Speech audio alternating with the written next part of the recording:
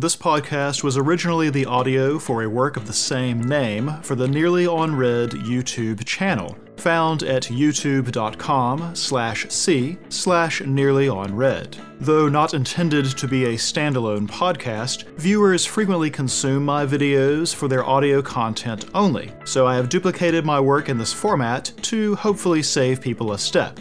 A full list of content and platforms can be found at nearlyonread.com or the short link nearly.read, nearly.red. Enjoy!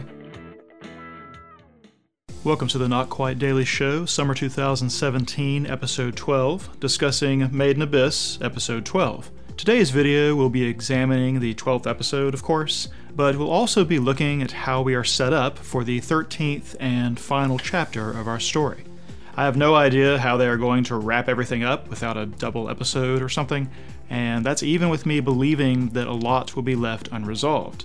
However, we are going to especially look at how our goals and conflicts are arranged to come to a head and try to guess what our thematic patterns suggest about the events of the finale. This video took longer than anticipated because I ended up scrapping basically the whole theme section. I just hated it, and it's too important of a moment in the series to feel like I hadn't put out a good product. But I eventually rewrote it enough times to find something I really like, so I hope you enjoy it as well. So let us settle in and examine our penultimate episode.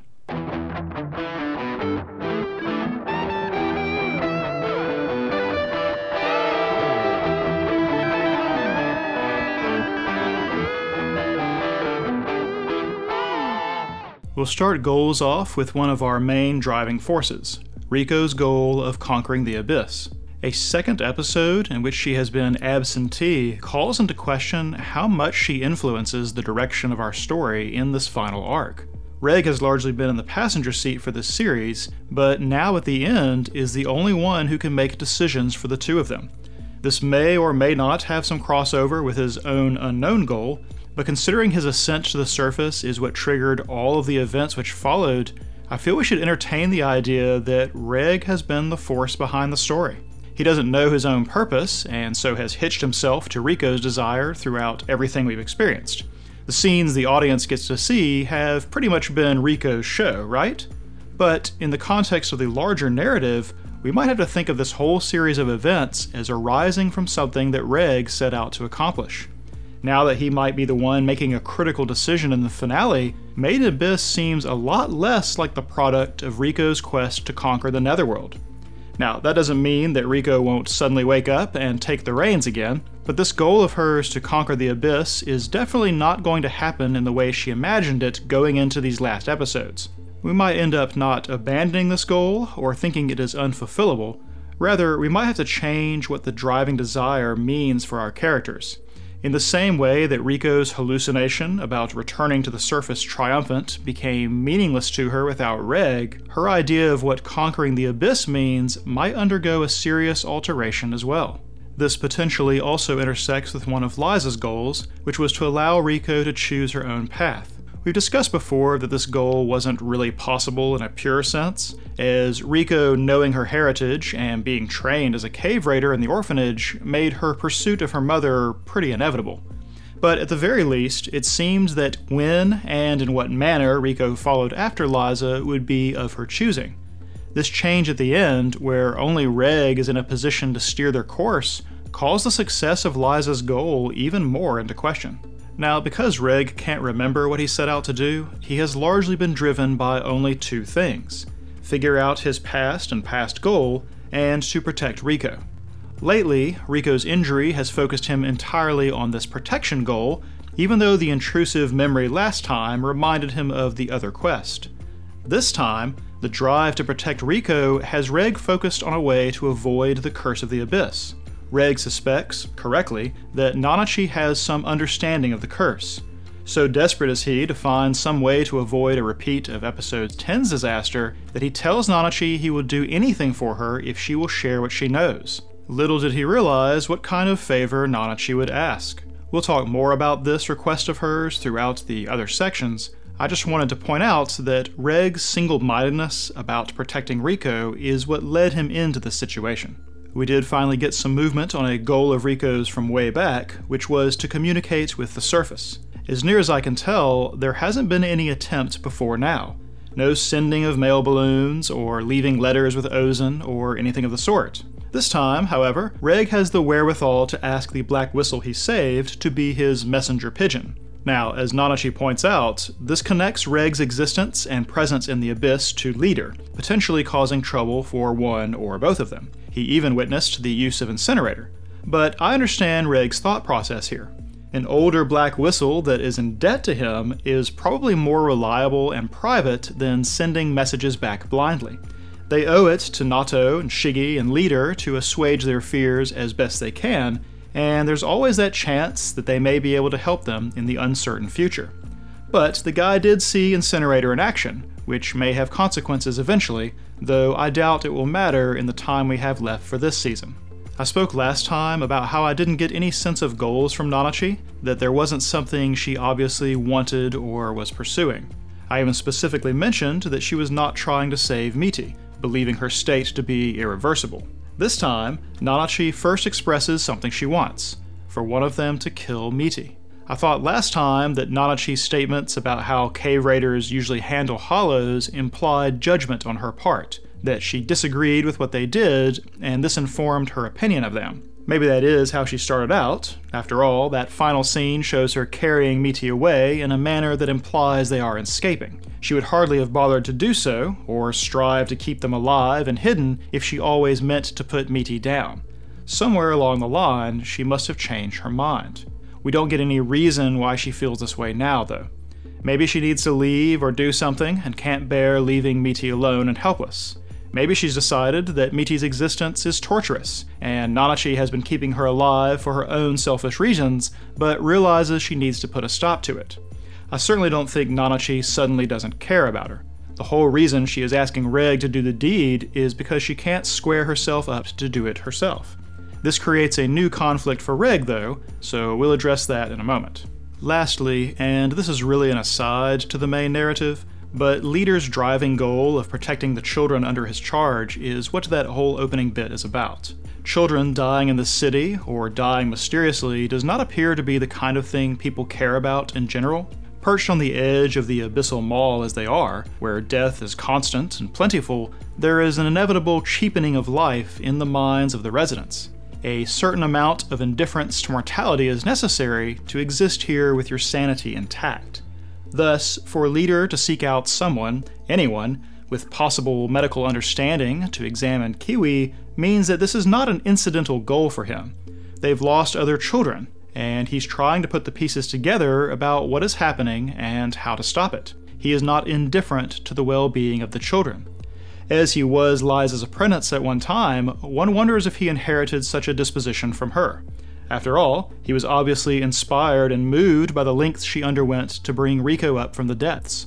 I get the feeling that all this effort on Kiwi's behalf is beyond the normal scope of what is expected of him. While it seems there is little he could do to aid Reg and Rico in the current situation, the fact that we're reminded of this aspect of him in the same episode that Reg sends a message to him may be no coincidence at all. Moving right into conflicts, we'll stay with the surface part of our story. Long ago, we made birthday death rumors a conflict. I figured that Nato and Reg mentioning it separately, and then connecting it to Kiwi's birthday, meant that it would come back into our story. However, we did not end up with an A plot and B plot, and so a lot of our conflicts and goals concerning the surface world appeared as though they would not actually figure into our story. In the specific case of the birthday rumors, we knew that Kiwi's birthday was the day after tomorrow, so 2 days after Reg and Rico descended. But then we see Nato, Shiggy, and a perfectly healthy Kiwi discussing Reg and Rico's progress, with Shiggy guessing that they were at the Great Fault based on the time elapsed. Well, considering they were on the 2nd level for 10 days for the survival training alone, we knew that Kiwi's birthday had come and gone, and so we guessed that there must be nothing to said rumors. Then, this episode begins with him in a bad state, along with us learning that today is his birthday. That means either that there was something wonky with the translation of his original birthday date, or it means that our opening scene is in the past.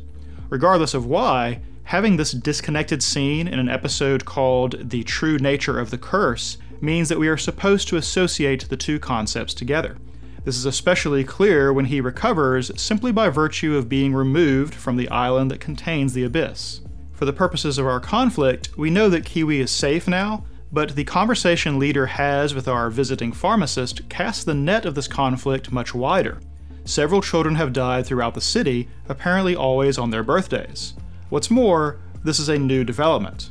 The birthday-specific nature of the calamity eliminates any notion of it merely being some kind of normal epidemic. This must be something beyond normal understanding, and in the city of Orth, that means that the mystery illness comes from the Abyss.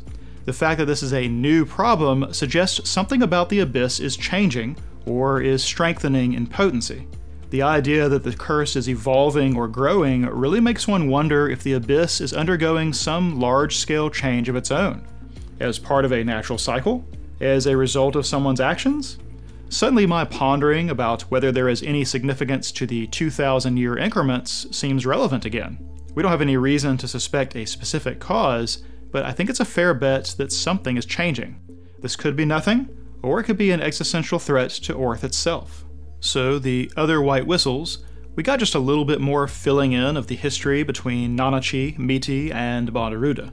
As I mentioned, the scene at the end implies an escape, and Nanachi's words to Miti suggest that she has grown tired of whatever he is doing, and so she is absconding with Miti in hopes of figuring something out. I'm assuming the he in this case is Bhandaruda. Considering our brief scene before that mentioned experiments, as well as the unusual room that serves as setting, I think we can conclude that some kind of experimentation is being carried out on Hollows in that facility by Bhandaruda. Maybe there are more experimental subjects, maybe it's not just Bhandaruda, but at the very least, those things are happening. Either way, it seems Nanachi and Miti are fugitives of a sort, something they have in common with Reg and Riko. It occurs to me that this could be the sole way that Bhandaruda comes into the story, as we are not headed towards some final resolution. A lot of Nanachi's behavior is informed by whatever happened to her under his influence, and that's besides the specific scenario that she and Miti exist in. Next, there was a conflict we added a long time ago that I think is worth bringing up again, even though we haven't had much cause to mention it since. This is the conflict that their assumptions or goals may need questioning. The specific instance we referred to back then was the revelation that the letter Riko thought was from Liza was nothing of the sort. It's not her handwriting, it's not the kind of thing she would write. Riko had been content to work her way to White Whistle the normal way, and yet Reg's appearance, combined with the letter she thought was to her, accelerated her timetable. She went into the Abyss before she was qualified because of an assumption that was completely false. The whole journey downward was kicked off based on misinformation in the case of the letter, and missing information in the case of Reg's past or purpose. So, right now, staring down our finale, which assumptions or goals especially look like they might be leading us into disaster? The audience now knows that Nanachi has a history with Bhandaruda that could spell trouble, yet Reg and Riko neither know nor suspect as much. This is what is known as dramatic irony, where the audience has intentionally been given information that the characters do not have in order to increase the tension of watching them act in ignorance. We understand the significance of what is happening or being said, while the parties actually involved do not. There is also a minor one in the form of the necklace, as it appears that Reg doesn't know that Riko picked it up long ago, and it's suggested that the necklace may prompt a recovering of another memory from him. Thus, we as an audience will perk up in attention when either Bhandaruda or the necklace comes up in our next episode, as we know something that Reg and Riko do not.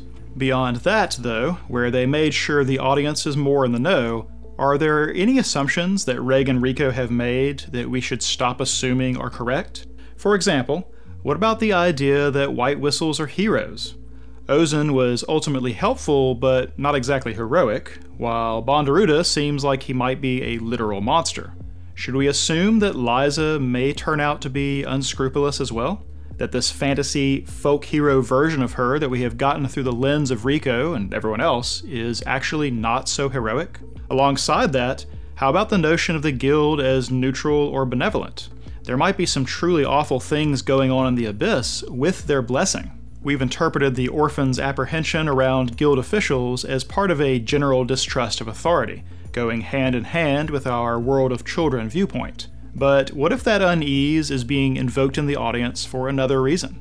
We are all also assuming that Reg is immune to the curse and that his body can withstand almost infinite punishment. That would be a terrible thing to suddenly be wrong about. And then, of course, they are still assuming Liza is alive and is expecting them, and they can even reach her if these things are true. I realize that this is the assumption that the whole series is founded on, but the number of things we don't know is way larger than the number of things we do. There's probably very little we should feel absolutely certain about going into this last episode. Finally, as we mentioned in goals, we have a new conflict thanks to Nanachi's request, which I am calling the Miti problem. We'll talk more about this in theme, but the conflict is a war between Reg's nature and Reg's promise. I can't believe he would assent to killing Miti with no quibble or debate, but Nanachi revealed information that she didn't really want to reveal. Is it more disagreeable to Reg to break his word, or more disagreeable to kill an innocent regardless of the circumstance? And what are the possible repercussions if he refuses, considering a hostile Nanachi could become a threat to Riko? Not to mention the potential gain of having someone as advanced in abyssal survival as Nanachi go with them, something that can probably only happen if Miti is no longer around. In fact, it is Reg saying he wishes she would come with them that prompts her to ask for the favor in the first place. This is the conflict we are left off on, and it seems it will be the first thing that must be resolved in our finale. Kill Miti, refuse to kill Miti, save Miti, or convince Nanachi that there may be a way to cure Miti. These seem like the only options, and some may not be possible, yet all would complicate the situation. This is going to be a really nice crucible to kick things off next time, as it will bring our characterizations and goals and themes to the same critical moment, and will reveal for us which values or priorities are ascendant in our characters. I think this is really excellent structuring on the part of our creators, though I would have been happier if such a critical moment had happened at the beginning of this episode to give us a two-part finale. Still, it's a good sign to me about what our impending finale will have in store. So in characterization, we once again have an absentee Riko. Her sole contribution to the episode is the bizarre dream she is having, but it doesn't tell me anything about her character. So we really only have Reg and Nanachi to discuss again. There's very little new characterization of Reg, I think. We discussed the enthusiasm he had to learn more about the curse in order to protect Riko, and the offer to do whatever Nanachi wants in return has come back to bite him in an unexpected way. This is pretty in line with the reckless decision-making we pointed out last time. We also got a very literal example of Reg excelling when he follows orders when he receives live cues from Nanachi in a rematch with the Orb Piercer. Oddly enough, the nature of the curse and the way it ripples intent means that it is actually advantageous to surrender your decision-making to someone else. Reg has been practicing deferring his autonomy the whole series, and suddenly it's an advantage rather than a hindrance. I absolutely never saw that coming. I don't want to make too much of this, but this might have far-reaching thematic resonance depending on our finale, so we might come back to it next time. The real new development, I think, is Reg's interaction with the Orb Piercer. We've seen Reg use Incinerator several times at this point, right? But it's always been defensively. It's always been because he believed in imminent peril to himself or Riko. This is also the circumstance in which he has reached for the Blaze Reap, both against the Crimson Splitjaw and when he hoped to use it against the Orb Piercer the first time. Reg has killed creatures of the Abyss for survival. He and Riko have done the same when it came to hunting, whether fishing or trapping the weird hippo thing, and presumably with the Neritantans as well. This fight with the Orb Piercer is none of that. They specifically set out to let Reg see the effect of the Curse of the Abyss by picking a fight with a creature that could sense his intention. That their timing ends up saving a Black Whistle is incidental. They set up the communicator with this purpose from the beginning. What's more, when Reg has the bull by the horns, he summons up images of Riko's injury and funnels a rage at her suffering into his attack. He isn't trying to kill for protection or food, out of need or fear. This attack comes from a place of anger. He is driven by a sense of revenge.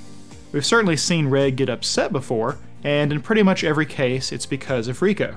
Whether it's intervening during Ozen's psychological assault, blasting corpse weepers, or shouting at Nanachi, Reg only seems capable of becoming confrontational if Riko is concerned. If you watched my long speculation from last time, I can see how this might even be instinctual. Yet this instance is the first time it wasn't reactionary. They hunted down the orb piercer on purpose, and Reg chose the overkill method of incinerator at point blank to match the intensity of the destructiveness that he was feeling. This is a much more aggressive Reg than we are used to seeing, though it is still linked to Riko as all of his emotional responses seem to be. Now Nanachi gets a lot more context this time. She shows her own aggressive streak during the orb piercer encounter, encouraging Reg's violence with a tone and expression that imply that she takes some delight in the exercise. I would also assume that it was her idea to hunt the orb piercer in the first place, though removing it from her hunting ground is a more practical purpose than Reg's revenge. Still, I think she enjoyed the whole exchange, and she did not seem concerned at all for Reg's well-being. Maybe she simply realizes more about him than she has put to words, but her plan pretty much counted on him being in position to be stabbed repeatedly. The only distress or surprise she shows at all is from the use of Incinerator, though we'll have more to say about that later on. The other thing from the encounter to note is the way she tries to keep Reg from interacting with the Black Whistle. She seems to know that Reg will want to try to save the guy, but she wants him to flee right afterwards, saying that once Orby is dispatched, cave raiders pose the greatest threat to them. Our guess last time about her low opinion of cave raiders appear to be on the mark, but it's coupled with fear. Nanachi fears being discovered, and so the way she monitored Reg and Riko in episode 10 while remaining hidden is probably not an isolated event. Once Reg returns to her, she is mostly okay with his disobedience since he didn't mention her. However, she still suggests that he might be creating trouble for the guy at the orphanage. Thus, fundamentally, we can infer that she does not trust cave raiders at all. Now, we did get the little scene at the end to fill in a bit of her backstory, but even without that, I think that this distrust of hers means we can dispense with the notion that she was once a cave raider, or part of a cave raiding group. It may be that her only experience with cave raiders is Bondurutta, or maybe others working with him, we don't know. The important thing to take away from this observation is that Nanachi helped Reg and Riko in spite of this. While she recognizes that Reg is an anomaly, we know that she saw Liza's whistle before making herself known to them. She overcame fear and prejudice to help complete strangers, in spite of how inured to death she must be. Last episode showed us that Nanachi was capable of empathy. This episode shows us that she can be empathetic even when she knows it might be a risk to herself. We get an even further example of her humanity when Reg is trying to discern more about her past. Reg wants to know what she and Miti were before they became hollows, but Nanachi resists, asking if he really wants to ask that. She says that if he does, he will end up wanting to help them. This matches what we said about Nanachi keeping Reg at arm's length emotionally. We had no sense of motive for this behavior before, and even suppose that it could be because she knows Reg and Riko are either going to be doomed or on their way shortly. But in light of this episode, it actually seems more like compassion. Nanachi knows the truth of her awful situation, and she knows that Reg is the kind of person to rush to help others thoughtlessly. She is sparing Reg and Riko from whatever would be required, even if it might help her. Now, there may be more to it than simple charity, and her request to Reg at the end of the episode might be exactly the kind of help she didn't want to ask for. But I think we can interpret Nanachi's bratty and standoffish behavior as something other than indifference or a caustic personality. In fact, she can be endearing, as in the scene immediately after her deflection about her past. Her cooking is comically bad, but the humor is paired with a bit of sorrow. This is not Nanachi the delusional chef, but rather someone who has no frame of reference because they've never had any tasty food. The way she gets defensive and embarrassed is a chink in the front she has put up against Reg from the start. It's a hint of the vulnerable person behind the personality she projects. That gets one final reinforcement at the end. I already mentioned that Nanachi must care about Miti to need to ask someone else to put her down. There is an emotional attachment there, and Nanachi can't bring herself to do it even if she thinks it's the right move. Whether she can't stomach having her blood on her hands, or can't bear the idea of Miti believing she's been betrayed, we don't know. Maybe she has thought of it before and lost her nerve. Whatever it is, it paints Nanachi as a complex emotional being, full of conflicting motivations, and they have managed to do so in just 2 episodes. Bravo. In world building, there is quite a lot. We will go roughly sequentially. We get our biggest peek at the outside world in the pre-credits scene involving Leader and Kiwi and the pharmacist. It's still not much of a peek, but we get some interesting details. First of all, just the idea that a medical ship and a caravan is potentially a better source of treatment than the entire settlement of Orth makes one wonder about how it stacks up against the rest of the world. I realize that Leader's logic is that world travelers are more likely to have run up against something out of the ordinary than the stationary citizens of Orth, but even looking at the ships in the fleet raises some questions for me. Like, these are relatively modern-looking ships, if a bit weathered. At the very least, they seem like they emerge from civilizations more developed than Orth. Orth is full of bricks and beams and clockwork, and carts pulled by beasts of burden. There is electricity, but basically no modern construction or mechanisms in sight. The city is quite old, I realize, but the situation of the Abyss and its riches gave me the impression that Orth might be advanced compared to the outside.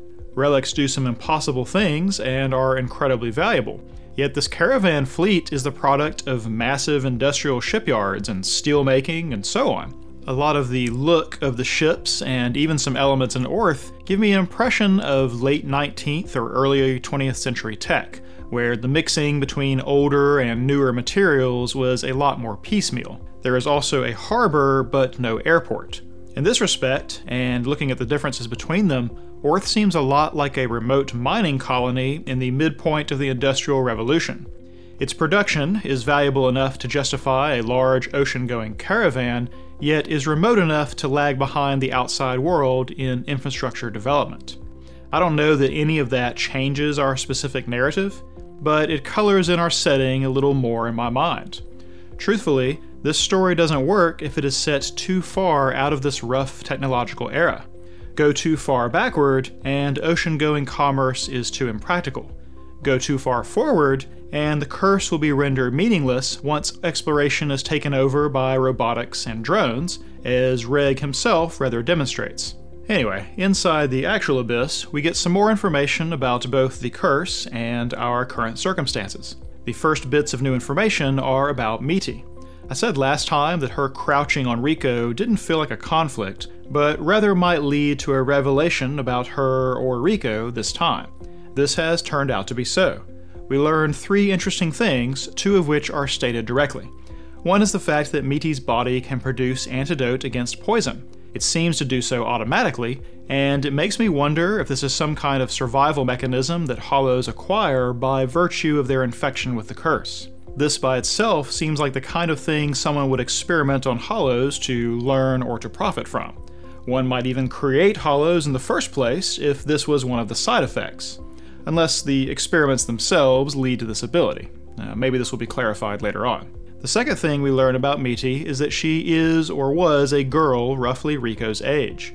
We guessed that she was young based on that tiny flashback last time, but now we know for sure how young. The last thing we learn is in the subtext of what Nanachi is saying about why Reg shouldn't worry about her behavior.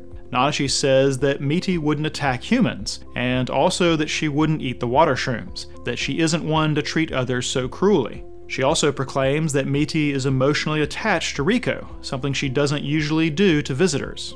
All of these things together suggest something that Nanachi might not even consciously realize, and that is that Miti is actually not devoid of intelligence or personality like she said last time. Even though Miti is nonverbal, she seems to get agitated or excited at various points, and even seems to shrink from Reg's initial outburst. She's obviously not the same as when Nanachi knew her before, but I think some semblance of that person is still inside, and Nanachi just doesn't fully grasp it. Next up is the big information reveal, which is all of Nanachi's insight to the nature of the curse. She demonstrates via use of a grade 3 relic called Fog Weave, which is just a super thin bit of cloth. Not much else to say about this relic, except one has to wonder what its original purpose might have been. It's strong for its thinness, but is nearly transparent. Cloth usually has some opaqueness to it, right? Like, that's often the point. Anyway, she characterizes the curse as a very floaty thing that reacts to movement and consciousness in a way that recalls currents in the air or water. As it is piled layer on layer, it is in a sense thicker the deeper you get. This means that it reacts more strongly when disturbed, and the symptoms it invokes become stronger as well. Long ago, I compared descending in the abyss to diving in the ocean, in that the problem comes from resurfacing rather than from traveling downward. In diving, this is the bends, and in the abyss, the curse. Much like the ocean, the curse appears to get denser and thicker as one descends, as all the layers above it are pressing down. However, since you can't feel it, or usually even see it, this thickening is not obvious. Only the severity of symptoms from ascending indicate the change in a way that people can actually discern. The thickness and the way it indicates intent also means that deeper abyssal creatures can successively predict the future actions of those whose consciousness disturbed the curse. Such creatures have developed sense organs specifically for seeing the curse, and we get a demonstration of this when they take on the Orb Piercer. This is actually what accounts for the Orb Piercer knowing that they were thinking of trying to get Blaze Reap, as well as the intuition that Rico mentions is common among the Deep Dwellers. There's two things I find interesting about this, aside from the fact that it's, well, a pretty interesting bit of world building. One is that Nanachi can see it, other Deep Abyss creatures can see it, and yet Cave Raiders can't see it. That is, humans and maybe all surface dwellers can't see it. Nanachi being able to see it implies once again that she is not really a hollow, but is a creature of the Abyss. I don't know what that means exactly, or maybe whatever happens to those who become hollows also grants them this type of eyesight. However, if Miti's ability to create antidotes in her blood came from turning into a hollow, then it stands to reason that Nanachi's own body could do the same thing. I'm assuming that it doesn't, else she wouldn't subject Miti to that. Anyway, the point is that Nanachi being able to see the curse implies that she comes from the Abyss originally, and would be subjected to the same evolutionary pressure that produced the Orb Piercer's ability to sense the curse's flow. If that line of thinking is correct, then another observation becomes intriguing as well. Reg can't see the curse, which implies that he does not originate in the Abyss, or at least some essential part of him does not. One might think that being a robot is perhaps the issue here, that it is a type of biological sense organ that allows detection, and robots simply can't replicate that. He's just a mechanical doll, right? Well, here is the other thing I find interesting. Reg's consciousness disturbs the curse. Nanachi says the curse reacts to living things, right? And we see it reacting to Reg's thoughts, both visually when they bait the Orb Piercer, and by implication when the Orb Piercer previously read his intention concerning Blaze Reap. So Reg can't see the curse, but the curse reacts to him. Maybe this is a false dichotomy on my part, but doesn't that imply that he is a living thing from the surface world, not some synthetic thing from the Abyss? The only inconsistency is how he seems to be immune to the curse's negative effects, but he clearly interacts with it, or else the whole trick with Orby wouldn't have worked out. Curious, no? The last thing Nanachi reveals about the curse is that it comes from the force field. I feel like some relationship was already implied, but the wording she uses is interesting. She talks about it carrying sunlight to the depths while also obscuring them, and that it guards the netherworld and the order within it. She even calls it the blood of the Abyss. All of this implies intention on the part of the force field or whatever generates it. Like, I don't get the sense of natural phenomena here, but some original purpose that necessitated creating the force field for whatever benefit it creates. There is something down at the bottom of this hole for which all this effort was justified. Now, whether something existed originally and the force field makes it usable, or the force field itself was the point and this was the only place suitable, who knows? Nanachi says something by way of explanation that could be related. She describes the flow of the curse as being similar to inverted thorns. You can get in, but you can't get out. That is, it's like a trap for catching prey. Is this just a useful analogy, or is it disturbingly close to the actual purpose? Whatever is going on, it appears to tie in to the strange city or facility we see at the very end. This is another of those things that shows up ever so briefly in the opening credits, which is the only place we can see the buildings and the spinning ring-shaped wall. It's still hard to tell exactly what is going on, but there is a sound of rushing water, what appears to be waterfalls flowing off a central disk, a luminescent shaft that extends upwards against an indistinct background, and a central beam of light that seems to either be creating the disk or being created by it. The suspended shaft above the disk has ripples like water and even seems to be flowing in a circle.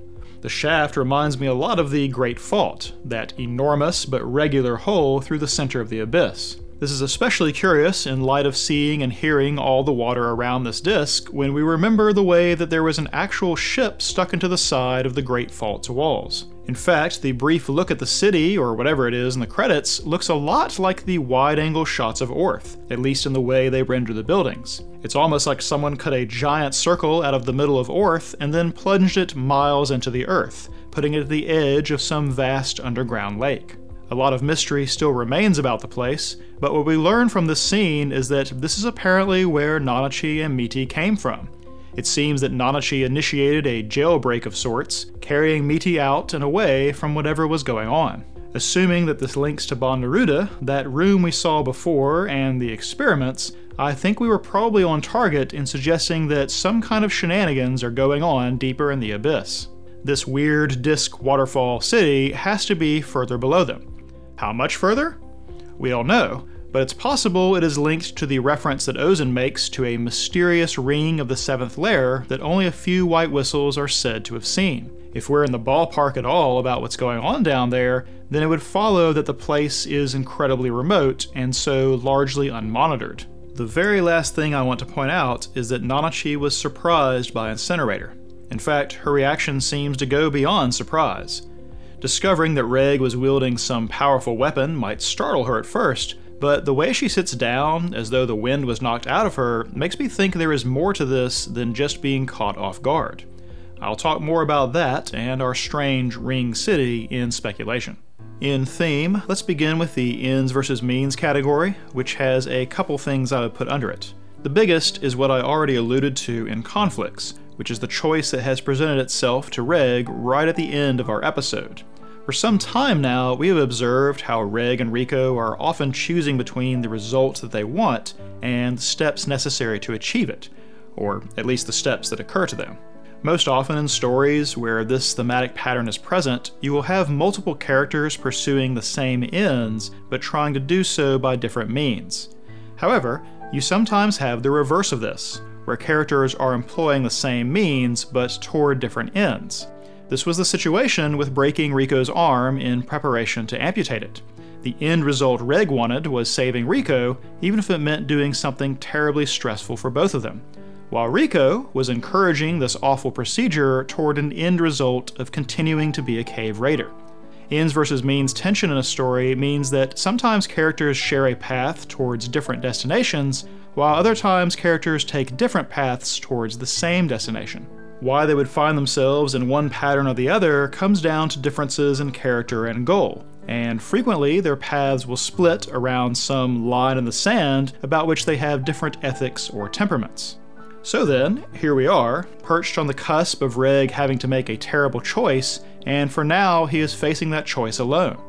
I'll have something to say in speculation about how I think it could change further, but for now, Reg has to weigh the ends that he values, such as keeping his word to Nanachi, repaying her for saving them, enlisting her aid for the journey, and continuing to protect Riko, all that against the means that she has asked of him, namely putting down someone who, to Reg's mind, is probably a complete innocent. It's fascinating to me to have left this as the cliffhanger going into the finale. It elevates the tension Reg is experiencing to a prominent place in the series as a whole.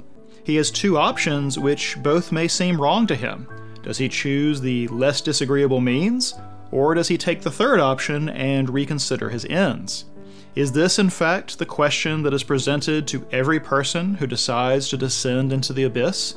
Is this possibly about the tension between a promise or a goal and the realities necessary to see it through? That's just a slight permutation of the normal ends versus means tension. Riko has her own goals and vows that she has stated aloud and built an identity around, and the prospect of being permanently disfigured didn't make her flinch. But what if the choice wasn't between giving up and suffering harm, but between giving up and causing harm. What would she do? What would Reg do? Even for the sake of saving Riko's life, he struggled with the task of breaking and severing her arm. Does this mean he's basically too soft for the Abyss, despite being physically more resilient than anyone? It's quite the interesting contrast. What is just as interesting in all this is the grayness of the morality in question. Nanachi isn't asking Reg to put down Miti out of greed or malice. I don't think it's even out of pragmatism. This is conjecture on my part, but I think Nanachi thinks of this as mercy, similar to putting down a beloved pet when their quality of life plummets too far. It may even be that she thinks cave raiders are used to this kind of thing and wouldn't be as upset by it as she would be. Hence, she might not think of what she's doing as enforcing an emotional burden on someone else. To use the pet analogy, it would be like having a veterinarian who is detached and professional and inured to euthanizing pets to be the one to put down your dog or cat rather than you doing it yourself. You aren't really inflicting psychological harm on the vet, you are deferring to their unique expertise and experience to spare yourself some of the anguish. Maybe Reg has a moral objection to killing Miti, but maybe Nanachi has a moral objection to letting her continue to live. Thus, we probably have a situation in which there are no bad actors. Everyone is aiming to do the right thing, and yet they may be at cross purposes owing to different perspectives. They may have set us up with a microcosm of the entire issue that faces those who would brave the Abyss. How many terrible choices are you able to face to keep going forward? Just in this one instance, we have a scenario without a clear right or wrong, moral or immoral choice. How many other such decisions would an Abyss hopeful be able to face? How many times can one choose between compassion and pragmatism, between relics and teammates, between one's health and one's goal? Are the success stories of the Abyss simply those who will always make some choice, no matter how terrible, so long as it propels them toward their goal? Is it the ultimate irony that white whistles are white, when surely the path to that success is soaked with blood? Meanwhile, red whistles are those who have only just dipped their feet into the Abyss, and are therefore still largely innocents. I feel like an enormous amount of story patterns and tensions are contained in this ends versus means theme, and its representation in Reg's cliffhanger conflict. There is another aspect to this theme as well. Ends versus means can be reflected in a character's driving will. For example, Riko is driven by her goals, she is ends-focused, and so will entertain extraordinary means of pursuing what she wants. Meanwhile, Reg is largely rudderless thanks to his amnesia, hitching himself to Riko's drive most of the time. Because of this, he largely focuses on the means by which they conduct themselves and pursue what she wants. He doesn't want what she wants as badly as she does, and thus has a more measured perspective on what they do to follow their desires. This, too, might come to a head with this particular cliffhanger situation, at least if Riko wakes up in time to have input on the matter. We have a whole section of these analyses dedicated to tracking character goals, right? Because understanding what motivates characters and how that changes is a really effective way to track the progression of both narrative and characterization. However, some people are more goal-focused than others, and aspects of their character can potentially override whatever currently drives them. Seeing exactly where such a thing happens to a character is one of the most revealing moments about their inner selves. I suspect we are being led to just such a watershed moment, and I am pleased at how many other thematic patterns appear to be along for the ride. This includes another of our most dominant themes, the gravity of the unknown. Even if this idea had never occurred to us before now, this episode spells the concept out plainly. It begins after our pre-credits scenario involving Kiwi and the birthday sickness. The crisis over, our pharmacist goes above deck and is lost in thought over the unusual circumstance. This leads her to reflect on the Abyss itself and how it exists as a kind of curse, as mysterious and deadly as whatever afflicted Kiwi. This is an aside, but this transition is kind of amazing. She turns to the Abyss because of the wind picking up, which gives the Abyss a type of supernatural impression, disturbing the air to draw attention toward itself. Her expression shifts in parallel with her shifted focus, from troubled to something a bit more serene. The Abyss is a curse and a tremendously mysterious thing, but it's a known mystery. It's familiar. Its existence as a lodestone to human effort and sorrow is something that existed before she was born and will likely continue after she dies. Then, shifting away from her and toward the island culprit, her thoughts roll right into the opening narration, and the first few strains of music begin. This musical motif has been used primarily over very tense or threatening moments before now, and so the audience subconsciously shifts toward unease even as our pharmacist looks contented with the familiar. The audience is meant to feel a contrasting emotion to the character, meant to feel a bit anxious, and over this transition we have a narrative passage about longing. But longing is not being lauded as some enviable quality, some pillar of the indomitable human spirit. Matching the unease of the music, longing is described as being like poison, or like illness, of being an inescapable force that catches you, a curse. And yet, adventurers in the great city of the pit are still willing victims. They accept all the consequences of this longing, as the idea of living with nothing to long for is a concept more terrifying than death. Now, the particular care they gave to this scene should tell us how important this theme is to our series, especially saving the birthday sickness scenario until now in order to put the two ideas together. But it actually gets reinforced again later in the episode when Nanachi is explaining the Curse of the Abyss to Reg. They are discussing the seemingly impossible situation of cave raiders dealing with creatures that can basically see the future without being able to see the curse themselves. As insurmountable as this task seems, cave raiders do it anyway. Nanachi's offer of explanation is simply that this is the way it is. There is no way to stop their longing. This longing, this insatiable drive, is so strong it becomes a type of power in its own right, allowing one to overcome what are otherwise impossibilities. Now, this episode is called The True Nature of the Curse, and we have these two sections that reflect one another while each discussing a type of curse. Our title, then, is referring to both ideas and is meant to guide us to link these concepts together. The literal curse that lies layer upon layer in the pit and causes terrible symptoms, and the curse of longing, the compulsion to seek out whatever it is that lies below. Both curses have the same effect. You are compelled to go ever deeper, to press forward, and to suffer if you try to turn back. The mystery of what you long for and what unknown qualities lie below draws you inexorably downward, as irresistible and constant as gravity itself. So here is what we have then. A direct link between the overwhelming longing that adventurers have for the abyss and the curse itself, and the impending character crisis initiated by Nanachi's request. Each of these ideas is given emphasis by the way this episode is structured. It's like our ends versus means theme and gravity of the unknown theme are being set up for a showdown of their own. In fact, the idea of conjoining or conflicting these themes bears out differently in our two main characters. Riko is essentially suffering from both curses. She has the insatiable longing to chase into the abyss, and she is currently suffering from the effects of the physical curse. She prioritizes the plunge downward over her own well-being, and there are any number of means she would probably entertain in pursuit of her ends. Reg, by contrast, is completely immune to the curse of the abyss, and he also is not consumed by a longing for what lies below.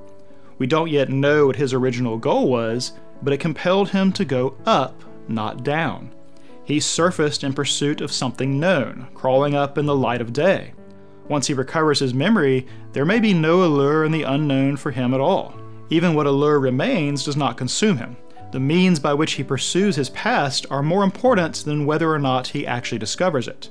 So here we are with two characters who contrast in nearly every way, now also shouldering conflicting thematic burdens. Reg might as well be designed for success in the abyss, but wants no part of the heartless pragmatism it may demand.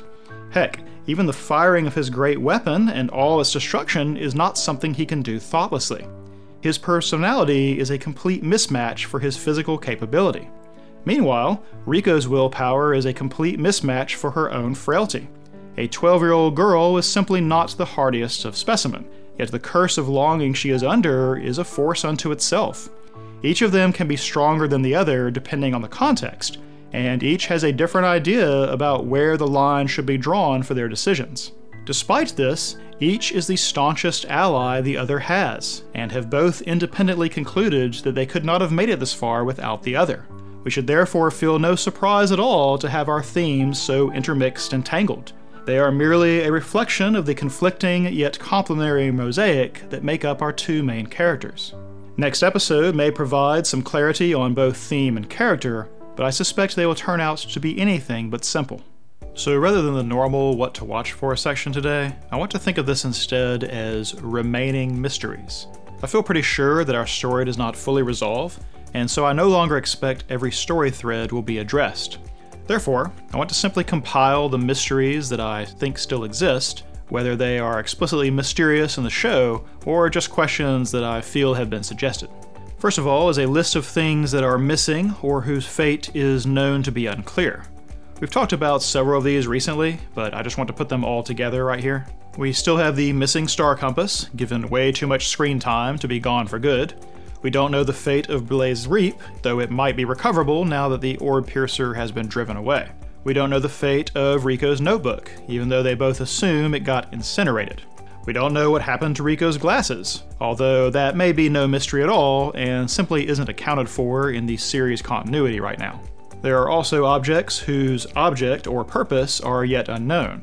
How Rico came upon something like the star compass and why it points to the bottom of the abyss is almost certainly significant, we just don't know why.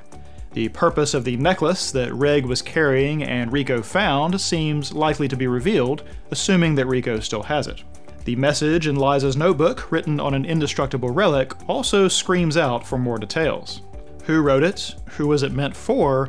And why was it included among Liza's things? The same questions could be asked about Liza's whistle.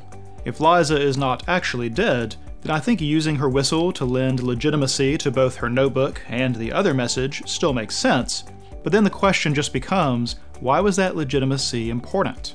There is also Reg's helmet, and the occasional compass-like symbols that show up on it. He doesn't seem to need the helmet for anything specific, yet feels compelled to keep wearing it. Combine that with these symbols, and perhaps some vestigial memory of his knows that the helmet is useful. There are also character histories that are mysterious. Reg and Liza are the biggest of these, and unraveling them is the main force that moves our story. I don't think I need to spell that out.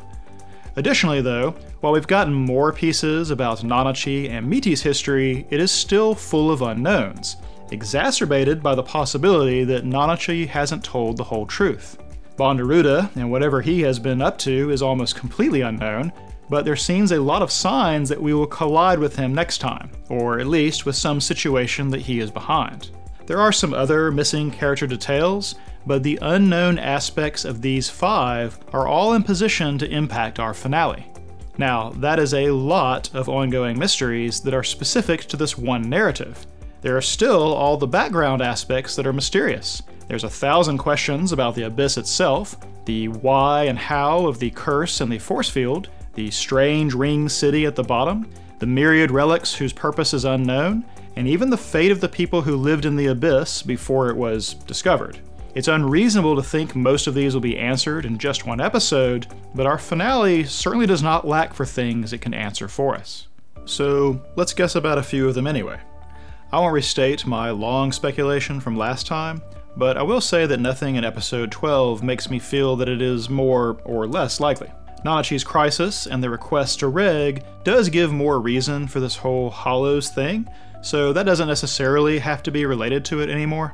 But we got pretty good evidence that there is a place where experiments are being performed on Hollows, so it seems even less far-fetched now too. Related to this, of course, is our cliffhanger and how it might shake out.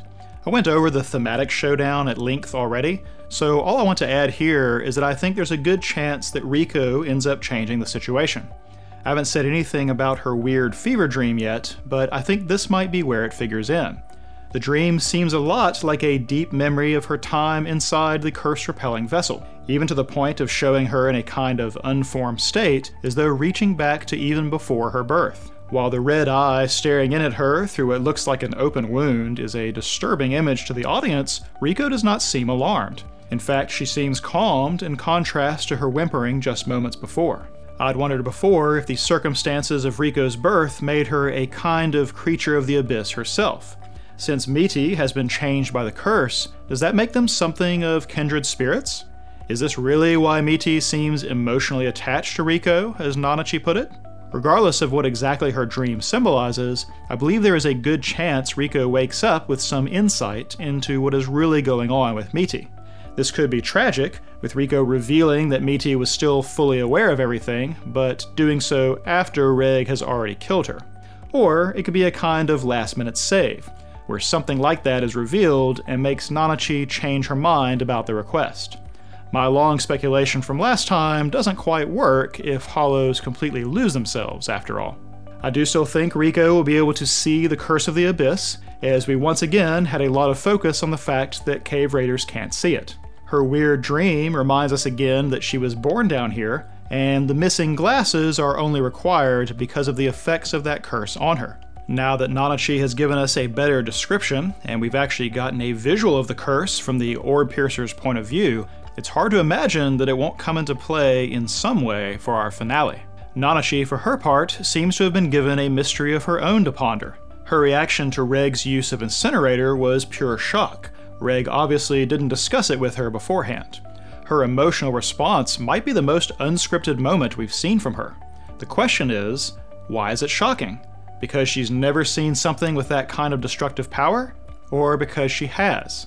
I mean, Reg comes from the Abyss. It's not impossible that he's fired this beam somewhere she could have seen it without knowing exactly who caused it. If Reg himself is the result of some experiments, he and Nanachi and Miti could all conceivably have been in that same facility at the same time. What if Reg broke himself out of such a place via Incinerator, and that was actually what provided Nanachi her opportunity to jailbreak herself, and Miti? I don't know if that is even possible with the timeline, but something like that would be consistent with Nanachi's reaction. Because she's not just shocked, right? She actually looks kind of thoughtful after she falls down in surprise. Could she be recalling some instance in the past where she had seen the beam of Incinerator? Speaking of things Reg didn't tell her about, isn't he about to pass out? If Nanachi wasn't warned about what kind of weapon he was packing, then they definitely didn't have a conversation about the part where he goes unconscious shortly afterward. This actually reinforces how unusual Reg's attack on the Orb Piercer was. I think if he planned to use Incinerator from the beginning, then he would have given Nanachi a heads up. He didn't, which suggests that his attempt to annihilate the Orb Piercer came from the heat of his emotions in that moment. The deed is done now, though, and so one of two things will happen. He won't pass out, which just brings up all kinds of questions, so this seems like the less likely outcome. The other is that he does pass out, either right now or after they get back to her hideout. Either way, he will not have to make a decision about killing Miti immediately, and this also gives some time for Riko to wake up. The other thing it may enable is for Reg to recover another memory. It may be that simply going deeper into the Abyss is why he has had a few moments of remembrance, and so who knows what kind of effect passing out this far down might have on him. Speaking of the hideout, I guess this is both mystery and speculation together, but what is the story with this place? Now that we've seen that Nanachi stole Miti away from that crazy city or facility, we know that she was not part of some cave raiding expedition that wandered too far. The hideout has lots of cave raiding equipment, including several purple and black whistles, and also has a lot of graves in its backyard. Were all of these things here before Nanachi found the place? That seems most likely. She said it took a while to find a place that stable with so little of the curse present. That makes it a lot like the Seeker Camp, and is probably why the Seeker Camp exists where it does. It would make sense for cave raiders to have set up their own way station in such a place, right? Now that we know how Nanachi feels about cave raiders and the threat they pose to her, it doesn't seem like she would be sharing her shelter with any expeditions. So, what is the history of this place? The graves are pretty overgrown, so perhaps it's a long-forgotten outpost. If so, then its past may not make any impact on our story at all. But if that's so, why create such a robust setting and keep us in it for more than 2 episodes? Right at the end, we are teased with another mysterious setting, the City with the Beam of Light. I spoke about it already, so I won't completely restate. From the opening credits, it looks like there are piers, as though there is traffic on that lake, or was, and ripples emanate out from the city. I'm not sure if that is from the spinning or from the waterfalls that come off of it. Of course, I don't know why it would spin at all. Also, and this may just be indistinct artwork, but doesn't it seem like the reflections on the water don't match up with the surface? Or are we supposed to be seeing partially through the water, and the dark and light patterns are actually what lies beneath? No idea what that implies, if it's intentional. There is a lot that I can't even guess at, but I feel pretty confident that we are going to find out more about what is going on in that place, and it's not going to be pretty. I don't know if we have time for it to be a destination. Depending on what happens with Miti, Nanachi might spill the beans herself, or even direct their course towards it. If she does know something of Liza, or even the Star Compass, and that information points to the city though, then maybe that is where our path leads. Knowing not everything gets wrapped up is nice in the sense that I don't think they'll try to rush everything, but it also makes it hard for me to guess where things cut off. And so, on that note, here is my final speculation about where things end. I don't think they meet Liza next time. Either they learn she is dead, or they get some clue about where she actually is, which extends the scope of their journey still further. If I'm wrong, and they do meet Liza, though, it will be because it's the jumping off point to pursue some even greater mystery that she is wrestling with that compels her onward. I'm unsure what that means in context of sending her journal and whistle and the message to the surface. I guess there's some outside chance that she is even a prisoner in that city herself. But as mysterious as she has been this whole time, and how much larger than life, I think it makes more sense for her to remain this great unknown even at story's end. Some further clue to her fate makes sense, but eliminating the mystery of her entirely doesn't feel right. Unless there is something about her fate that I just lack the imagination to guess, I suspect she remains an enigma that draws Rig and Riko onward. So that is it. I'm impressed by the number of ways this final episode could go. So much of the ontological mystery of the series remains intact even now, and I think most of it will remain so. I have no idea how they are going to wrap up a fraction of the things we've talked about, but I also have no idea how they could have come this far and done so well without a good plan for this finale. We will see just how they pull it off next time. Okay, so just figured out that the final episode is a double episode. I'm not going to go back and rewrite and reshoot any of that, though. I probably would speculate differently, but whatever. Mostly, I am really excited now. Like, so much more is possible for the finale. But, this is probably going to take me a minute. Finales will probably always be a little more involved, but a double-length one, I better get started. Title music by Russell J. Crowe. Other music licensed from the artists at Audio Jungle. Script, performance, and editing by Theta. Theta is played by Redacted. Original video can be found at youtube.com/c/nearlyonred, and a full list of credits is available at nearlyonred.com. Until next time, thanks for everything.